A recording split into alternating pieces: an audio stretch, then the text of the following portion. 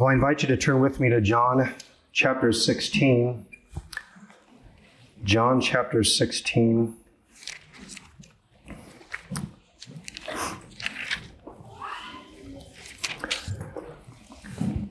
We're going to read verses 23 down to the end of the chapter, verse 33, and consider those same verses.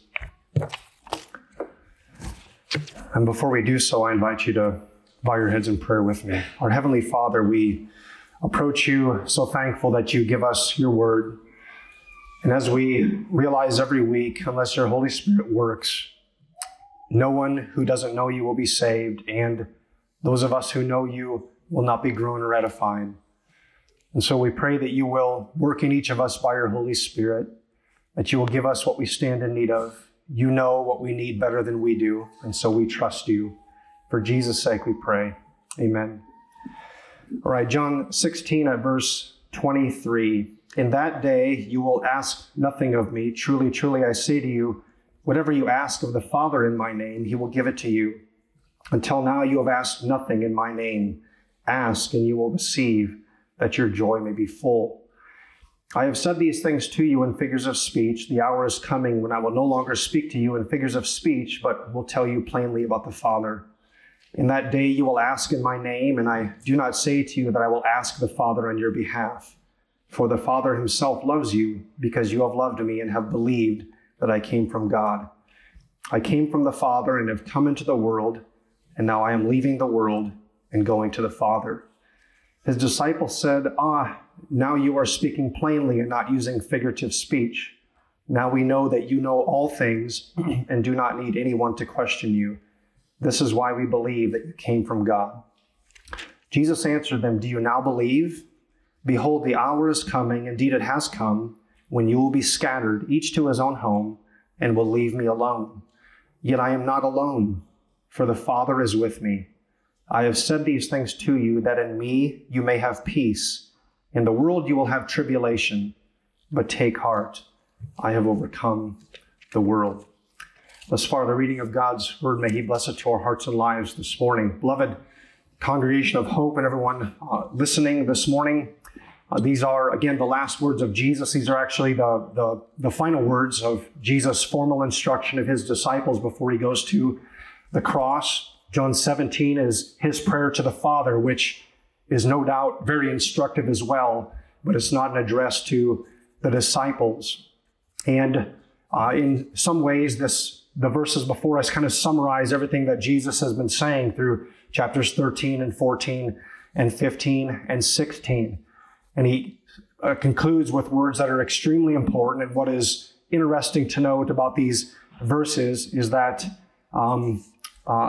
Jesus is extremely tender and concerned about his disciples. We noticed last week he was concerned about their joy in the midst of a world that is filled with grief and sorrow. This week he's concerned about their peace in a world that's filled with distress and trouble and difficulty as we live in it. And he uses the language in this passage. I want to just kind of tease some of this out here before we kind of dive in point by point. He uses the language of tribulation. In this world, you will have tribulation. And the language of tribulation has to do with compression. It carries the challenge of coping with the internal pressure of a tribulation, especially when feeling there is no way of escape or being hemmed in. It's like being between a rock and a hard place, and the focus isn't on the rock or the hard place. The focus is what that does to our insides and how that works. So how the tribulation affects us.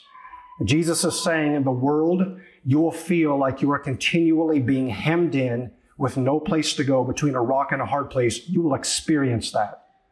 That's why in me, I want you to know the peace that comes in me. So that when you go through this world, you're not living with constant ulcers, as it were, constant soul ache on the inside. But that in the midst of tremendous difficulties, you can actually have peace because you know me. Now, we might think of, small things that are tribulations or distresses, like if a wife asks her husband if he enjoyed the night crawlers and caviar and liver and onions that she spent all day making for him for supper. and he won't know what to say. His insides will turn upside down because he knows there's no good answer to that. If he says yes, he'll have that every week for the rest of his life. And if he says no, she will not be pleased with him, right? Those are tiny stresses. Our car breaks down, tiny stress. But the tribulation that Jesus Christ is talking about is kind of a soul-wrenching stuff on the inside that Christians will go through. Now, there's plenty of people who think that if you come to Jesus, that will all go away. Believe in Jesus and your life will go swimmingly, but actually the Bible teaches quite the opposite. And Jesus is telling his disciples quite the opposite as well. So there are real situations that create real inner turmoil and difficulty. Some Christians end up getting divorced. Your spouse may just walk away from you. Now, that's not something that's just hunky-dory, no big deal. I got over that last night. No, that's hard and difficult. And Jesus is saying in this world, you're going to have tribulation. You're going to have difficulties. Or children grow up and they don't know the Lord. And the heartache that brings as a Christian parent, knowing that your child may spend an eternity estranged from God in hell forever, paying for their sins. Again, that's distress. That's rock in a hard place. That's inner turmoil and anxiety and difficulty. Burnout can happen for Christians, where you just feel torn on the inside, so many things to do, so many people to try and care for that are in your circle of influence. Your family might be going through a difficult time and you pour yourself out and you're beyond exhausted. And the rock is people need you. The hard place is you can't stop and just not love them anymore. And so you're torn up on the inside. How do I even handle this situation? Difficulty, distress. Death happens, not like the death of an elderly parent who's long into their 90s and believes in the Lord, but like the deaths that happen when you have to bury a child. Parents weren't supposed to bury children. None of us are supposed to bury anybody. Or the death of a spouse. You know, you enter into marriage happy and excited, but at best, marriage always ends in death. One of you is going to be buried before the other. And so that's difficult. That can be stressful, especially the death of someone who doesn't know the Lord. Sometimes abuse will happen. Raised in it as kids, undergo it in marriage, undergo it in the workplace, in relationships, difficulty, torn up on the inside about how to handle it.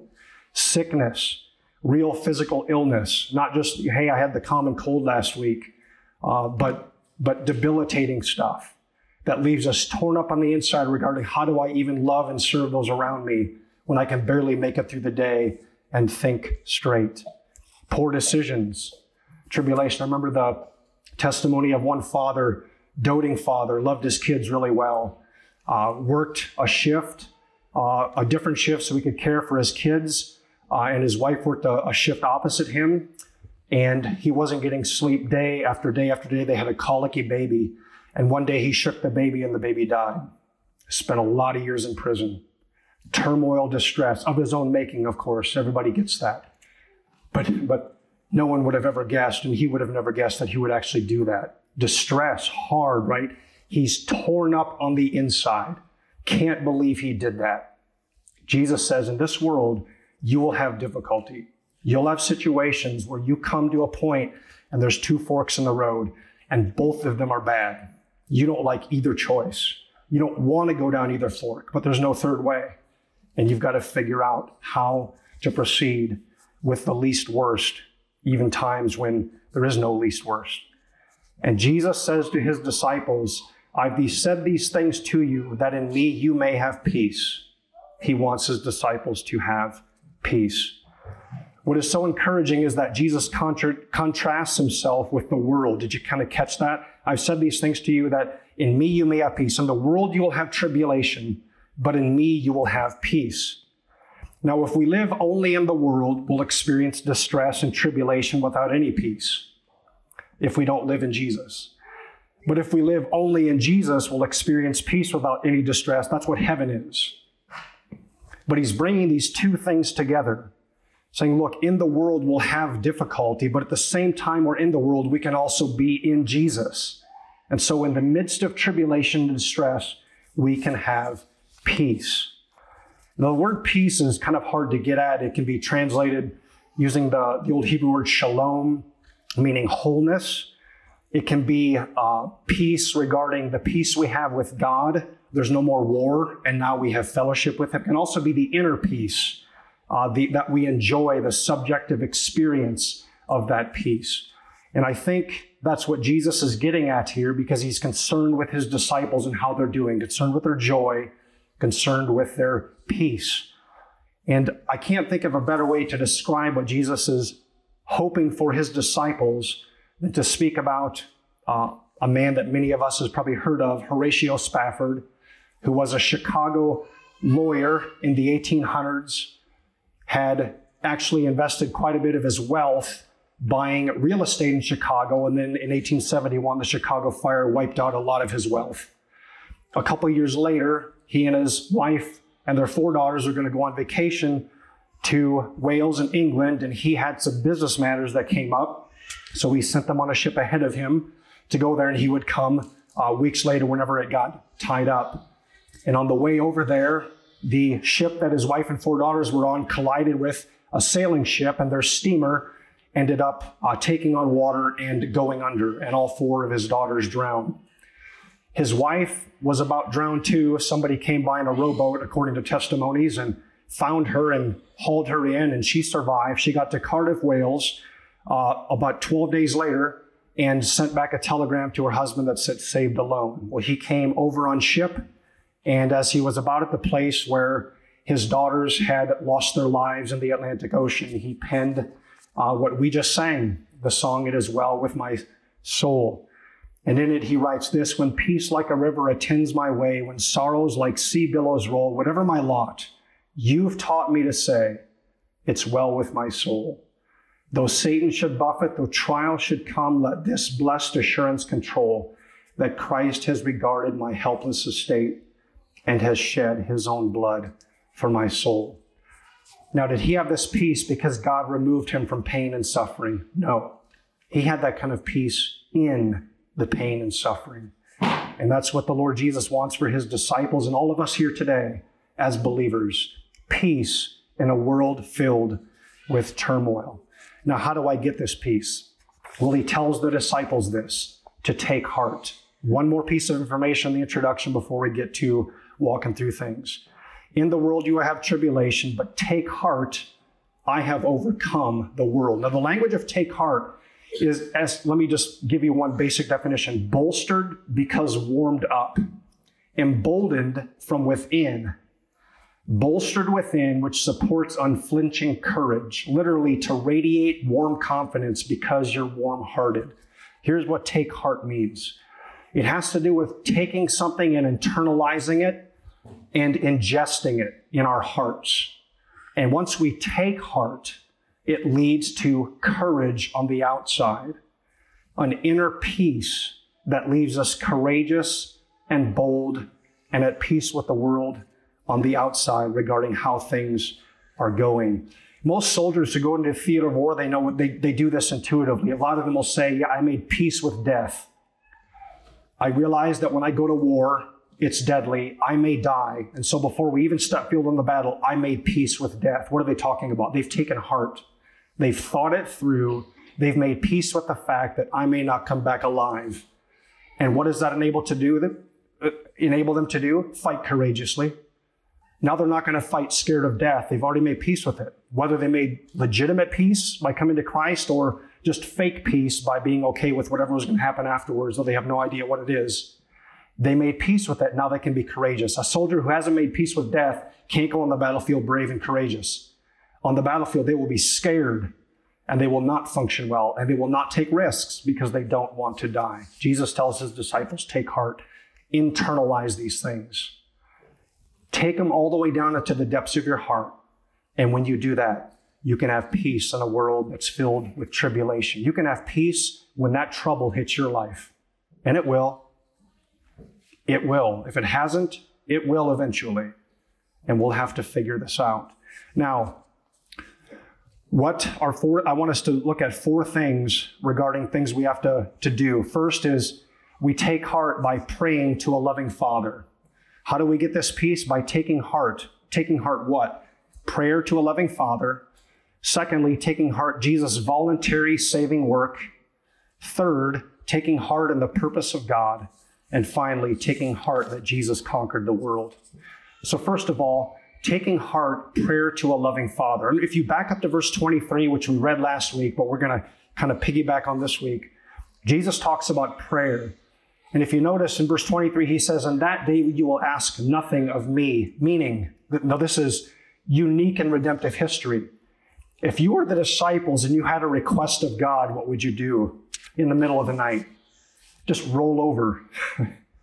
He's right there. You can ask him. Jesus is in your presence, sleeping in the same room or the same fields as you are. If you have a request, you don't go to the Father in Jesus' name. You just go to Jesus right there. But Jesus is talking about a time when the disciples are going to ask the Father in Jesus' name, because Jesus is going to be absent. He's going away to the Father. And his resurrection, his ascension, his intercession is now going to be there. He's going to pour out the Holy Spirit, and the disciples will have access straight into the Father's bosom, as it were, because of the work of Jesus Christ. Now, if you're one of the disciples, this is brand new in a real way. Now, any of the Old Testament saints could have prayed to God, but the access we now have is profound. It's greater access, as it were. In the Old Testament, if you want to come before God and get all the way into his very presence, into the Holy of Holies, you got to go in there with a high priest just once a year, and he better be bringing some blood, because he's sinful and so are the people that he represents as he walks in. But on the cross, what happened to that curtain? It tore. Jesus Christ tore down that curtain. And one of the symbolisms is this: you don't need someone else to go in for you. I have made the way. And now everything that the priest pointed to, the blood of sacrifice, the coming in to acknowledge our sins in order to just get into God's presence, has been fulfilled in me. And now every believer has access right into the very place that everybody was scared to go before, the throne room of God. This is incredible. And Jesus tells his disciples he wants them to have peace. And I say, look, you don't even need me to take your request to the Father. You can go to the Father directly in my name. In that day you will ask in my name, and I do not say that I will ask the Father on your behalf. In other words, Jesus is saying, you've got direct access to the Father through me. That's what I'm gaining you, direct access. And then he says something fascinating in verse 27. The Father himself loves you. No, they've seen what love looks like in Jesus' ministry. But when Jesus says the Father himself loves you, this is profound. This is the God of justice, the one who sent Jesus, the one from whom Jesus came that he's been telling the disciples about. He's the one who loves you. Don't you get it? He's the one who sent me. It's his decree that brought me here. He loves you. And how can Jesus say that about them? Well, they believe. How do we know that they believe? Because they've loved Jesus and have believed that Jesus came from God. That's what he says. You guys are evidencing that you believe. The Father loves you. This is incredible. So every child knows this, right? If as a child you break your arm, or you break your leg, or fall off your bike and get all bumped and bruised and bleeding up, you go to your parents. Why? Because they care. They love you. They're going to help you. Now, as a child, you can become very disoriented by your pain and not go to your parents and just have to live in that pain. And you'll continue to be disoriented and miserable. Or when you get hurt, you can go to your parents and you can say, oh, this happened. I'm miserable. And usually children do this by nature. They're just crying and beside themselves. And a parent then can help them. Beloved, in this world, we're going to have tribulation and difficulty, but I wonder how many of us think of ourselves as little children who, when pain comes into our lives, it does what to us? Totally disorients us. And like a little kid who broke their leg, they couldn't tell you what 1 + 1 is, even if they were in the 8th grade at that point. They are just screaming in pain. They might not even be able to tell you their name, even though they're 3 years old, screaming in pain. We might forget that we're little children before God. And when life throws curveballs at us and pain comes, it will be disorienting. And the one thing we don't want to do is sit there by ourselves and try and walk around on a broken leg thinking this will go just fine. No, Jesus doesn't want this for us. I want you to have peace in this world. Where do we get it? Pray. Go to God who's in charge of everything. Go to the Father who loves you and ask him for help. Otherwise, we're just sitting on the couch trying to manage this on our own. We're writhing on the floor trying to do this on our own. We would look at a child like that and say, hey, you're missing something really important. Go to people who can help you. But sometimes we don't see it for ourselves. So if we want this peace, this inner peace that we can have in a world of trouble, in a life of trouble, then go to God in prayer. Let me ask a simple question as I've asked myself this same thing. How many of us are in trouble and aren't praying? God says he'll give wisdom to us in trials, James 1. How many of us pray when we run into difficulty? How many of us start troubleshooting everything out and sorting through everything, looking at all of our options, and then pick the best one without ever having talked to God about the pain we're in, the difficulty we're in, the trouble we're in, the distress we're in, and laying it at his feet? The Father owns and sovereignly operates over everything, beloved. Why would we not talk to him? The Father loves us. He sent his Son into the world to bring us to heaven free of charge. Why would we not talk to that kind of Father? Of course we would, right? We would every time, every instance. That makes sense. So let's be a people who do that and thus have peace. Now, there's a second thing that I want us to look at regarding how to have peace. So take heart in prayer to a loving Father. And then secondly, take heart in the saving work of Jesus, verse 28. Notice Jesus kind of sums up his whole life, his earthly ministry. I came from the Father. So his eternal preexistence. I've come into the world. There's incarnation. I am now leaving the world. Remember, he's going to leave the world in one sense at the cross when he dies and goes into the tomb. He's going to leave the world also in his ascension after his resurrection. And then he says, and I'm going back to the Father. There's ascension. So you've got this doctrine of Jesus that he unfolds in this one verse, kind of a summary of all of his work. And it's very instructive. He came from the Father. The one who's giving his disciples peace is God himself. He's with God. He is God. John 1 makes clear. Pre-existent, eternally begotten. He's always existed. The Father, Son, and Holy Spirit. And so he comes into the world incarnation, which tells us God cares. It tells us God is concerned about the world, but not just the world in general. Let's get very specific. He's concerned about what? What did Jesus become? What did the second person of the Trinity become? A human being. God's concerned about humans. And then he says, I'm leaving the world. He's going to the cross. That was necessary for our salvation. And then he's going back to the Father. These are things that Jesus teaches his disciples about his person, his saving work, in order for them to have peace. Alexander Maclaren, he's a Scottish Baptist pastor in the late 19th century, died in the early 20th century, said this: these four facts, the dwelling in the Father, the voluntary coming to earth, the voluntary leaving earth, and again the dwelling with the Father, are the walls of the strong fortress into which we may flee and be safe. Strike away one of them, and it totters into ruin. Make the whole Christ your Christ, for nothing less than the whole Christ is strong enough to help your infirmities, vast enough to satisfy your desires, loving enough to love you as you need, or able to deliver you from your sins and to lift you into the glories of his own throne. Now we need to take to heart the work of Jesus Christ. Meaning, Jesus doesn't want his disciples to say, oh yeah, we get that doctrine, no problem. Yeah, you're eternally pre-existent, you incarnated, you went to the cross, resurrected, ascended, going back to the Father. Oh, yep, check. Okay, now we'll have peace. Take it to heart. What does it mean to take that to heart? Let me mention just a few ways, or a few things it can mean. It means at least this: no difficulty in the life of a Christian is a condemnation from God. There is no more condemnation for those who are in Christ Jesus. So when difficulty comes, we've got to take this to heart if we want peace. God is not judging me as a judge judges a criminal for sin X, Y, or Z that I just committed. They have been forgiven in Christ. Now, there are consequences to every sin, some big, some small. And as a father, he'll discipline us. But that's a father, remember? A loving father, a caring father.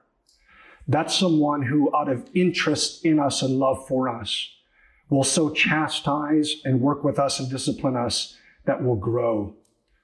But none of us are allowed to think, I'm going to have to pay the ultimate penalty for this sin, and that's what God is meting out in my life. It's not happening. Jesus has paid for all of our sins. It's how he left the world in death between two criminals on the cross. That's how he left the world, beloved, standing in our place. It's part of his work. All believers as well belong to another world. Jesus says, I came from the Father and going back to the Father. He came down here so we could be citizens of a different world, beloved. And right now we're citizens of America. Is everybody? Yeah, we're all American citizens, I think, living in close to the Pella region for the most part. Citizens of Iowa. We've got some Iowa driver's licenses represented here, right? But we're part of another world. This world is not here yet. It's coming. Right now we live in this portion of the earth. When the new heavens and the new earth come down, we'll be on this brand new earth. We're part of a different world. Jesus has come from the Father. He's gone back to the Father. He's from a different world, and so are we now because we're united to him. Let's not forget that in the midst of difficulties in this world. What does it mean? This world isn't all there is. Let's not pretend like it is. When difficulty and sorrow hits, it's easy to think like the world. I need to have my best life now. I'm missing out on so many good experiences. Look at how happy everybody else is. This is miserable. It's not even worth living. I get, beloved, that it's easy to think like that. That's how the world thinks. Get through it so we can be back to happiness and getting everything now. We're just missing one massive piece. Jesus came from the Father. He went back there. There is a new world coming. He is from a different place than here. And we are as well. This is not all there is. And the saint who lives 80 years in horrible misery, under constant persecution and pain, or whatever the case may be, need not despair. Look at Paul. If you want to look at a life like that, look at Jesus. He should have been despairing of all people. The Apostle Paul, what was his life about? Right? Fighting wild beasts, adrift at sea, constantly persecuted. At one point, they stoned him so much and beat him up so much, they just figured he was dead, and they left him out of town. He was revived. Tremendous, beloved. He doesn't think he's missing out on anything because we have the next life to come. Take heart, Jesus' saving work. Take it to heart. Not just believe the truths of it. Believe them. Doctrine is important. But take it in, beloved. Meditate on these things. Really in our hearts believe them, and we can have peace in tribulation.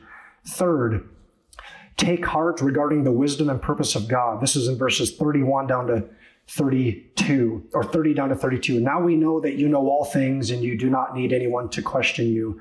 This is why we believe that you came from God. Jesus answered them, do you now believe? Behold, the hour is coming, indeed it has come, when you will be scattered, each to his own home, and will leave me alone.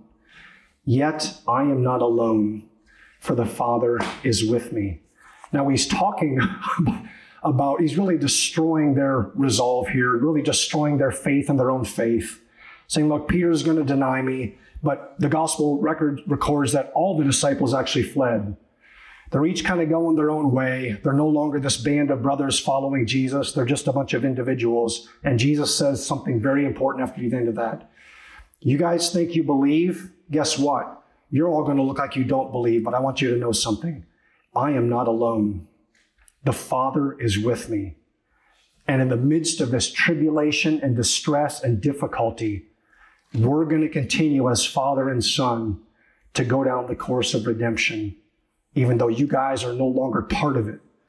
You're no longer a contributing factor in a good way to this. I'm going to be all alone, accomplishing redemption all by myself with the Father. Now, what does this communicate to the disciples? And what does it communicate to us? it communicates to us this. It's often at the moments of greatest pain and greatest weakness where we come to grips with something which is so helpful for us in giving us peace. When our life starts unraveling and falling apart, and from the outside we get all this pressure, and inside we're just torn up, it's so often at those times that God is doing the most amazing, incredible things. And we need to be reminded that he's on the throne. The disciples, Jesus, Are you sure? Nope. Are you sure you don't know him? Nope. Crow. At that very moment, what's the Lord Jesus doing? Marching to the cross. What's God the Father doing? Putting his Son on the cross like he decreed he would to make him pay for our sins. Where are the rest of the disciples? Mere spectators, going their own way, don't want to be associated with Jesus at this point. Just leave us out of the picture, Lord. They want to take your head off. That's fine, not ours. And at that very moment, what's happening? God is saving his people. Beloved, this isn't accidental that the Lord Jesus leaves the disciples with this. It's not accidental for us either. What often happens in our life as Christians, it's hard to wrap our minds around. It's even hard to say sometimes, is God does the greatest work through the most pain. And God does the most growing in us, the most maturing in us by walking us through difficulty that is disorienting, but we've got to trust him. If God would put his own Son on the cross when we weren't asking him to in order to save us from our sins, then what will we not trust him with? What pain and difficulty will we not say, Lord, I trust you in this. I don't want to be going through this. This is not my choice, but you're asking me to go through this horrible situation. Okay, I trust you. I trust that what you're going to do is going to be for my good. And that on the flip side of this, afterwards my life will yield the peaceable fruit of righteousness that I couldn't have yielded unless this difficulty came into my life. I'll trust you. And one more thing, the conquering Christ. So take to heart that Christ conquered the world. I have overcome the world, verse 33. So Jesus came into this world and he conquered it. He conquered disobedience. How? By obeying every jot and tittle of the law. He conquered Satan. How? 40 days without food, tempted just to get some bread, which would have been simple as saying the word, rock bread. There it is. Overcame the devil. Overcame death by perfect obedience, paying for our sins on the cross, going into the tomb. And if he had sinned once, even once, beloved, in his thought, death could have had a hold on him. And death would have rightly said, he will not rise from the grave. God's justice would have said he can't rise from the grave if he had disobeyed even once, even in an attitude. He defeated death, the perfect, sinless, spotless Lamb of God. He did that for you and me. He conquered the world, beloved. He came into this world on a mission to seek and to save. He came on a mission to glorify his Father. And when he came here, he was 100% perfectly successful, like no other human being could possibly do. First Adam blew it, we blow it. Jesus, second Adam, did it. He's the hero. He's our hero. This is amazing. Now take it to heart. I was trying to think of a way to illustrate this. I remember in Colorado one time I was driving on a highway and it had snowed a couple feet. There was no way me and my little beater car were going to get through this road at all.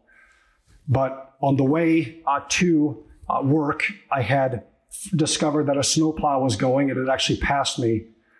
And I followed the plow all the way to work, or at least close enough to work that I could get off and go. But my car wasn't getting through 18 inches of snow. Beloved, that's what Jesus Christ has done in this world. He's the snowplow. He has paved a way. He has conquered it. And that communicates to us, you can make it through. Or think of Mount Everest was another one. You know, every year climbers will pay tens of thousands of dollars from all over the world. Some climbers are really good. Some are like almost novices, but they pay a guide. And they get in generally good shape. And they go up to base camp and they try and acclimate going back and forth to base camp, camp 1, camp 2, camp 3, come back down again. After a while, after several weeks, their guide tells them the day, the time when, hey, here's a window that the weather's open. And they all go up and we hear all the stories. You know what's fascinating about that is there's these locals in the Nepal called the Sherpas, an ethnic group. And these Sherpas go up before the climbers even get there. And they put the ladders in place. And they pound in all the anchors. And they test all the ropes. And they make sure that people can make it all the way to the top. But they're not necessarily writing books about this. They're just the locals who get paid to do this. It's their job. And some of them have summited way more times than we'd ever dare think about. But no, almost nobody knows. Jesus is our Sherpa. He's gone ahead of us and conquered the mountain. He's conquered every enemy of ours. The devil, the world, our own flesh. Conquered them all, beloved. So when we go into the world, we don't have to be scared of the world anymore. We're just following in the path that he's already made. He conquered the penalty for our sin. We'll never have to face a penalty for our sin. And now our Father, all we have from him is fatherly love. If there's any who don't know the Lord Jesus Christ here or that we may encounter, you have to know for our own sake, if it's us, or for somebody else's sake, that there is no peace outside of Christ. That this life and this world is just filled with trouble. In fact, if you want to have a good conversation with somebody, ask them what's gone wrong in their life, there will be a litany, if they're honest, a litany of things that have gone wrong. And there's no way to get peace unless you want to believe a lie or fake it, put the smile on, convince you that, well, everybody else is in this too, it can't be that bad. There's just no peace. And I urge you to come to Christ. In him there's peace. In him there's eternal peace because your war with God is over. He'll pay the debt. All your sins are forgiven. There's also inner peace when you know that God is on your side and everything that comes your way is for your good now because he loves you. So if you don't know the Lord, come to know him. And for every Christian here, I don't know what you're going through right now and all the details. I don't know what your inner angst is. You don't know what mine is. But I'm guessing we all have some amount of it. Maybe some of us are being just crushed, like under a car with no jack. And we can have peace. And Jesus wants us to have peace. So let's pray to the Father. Let's take heart in Jesus' finished work.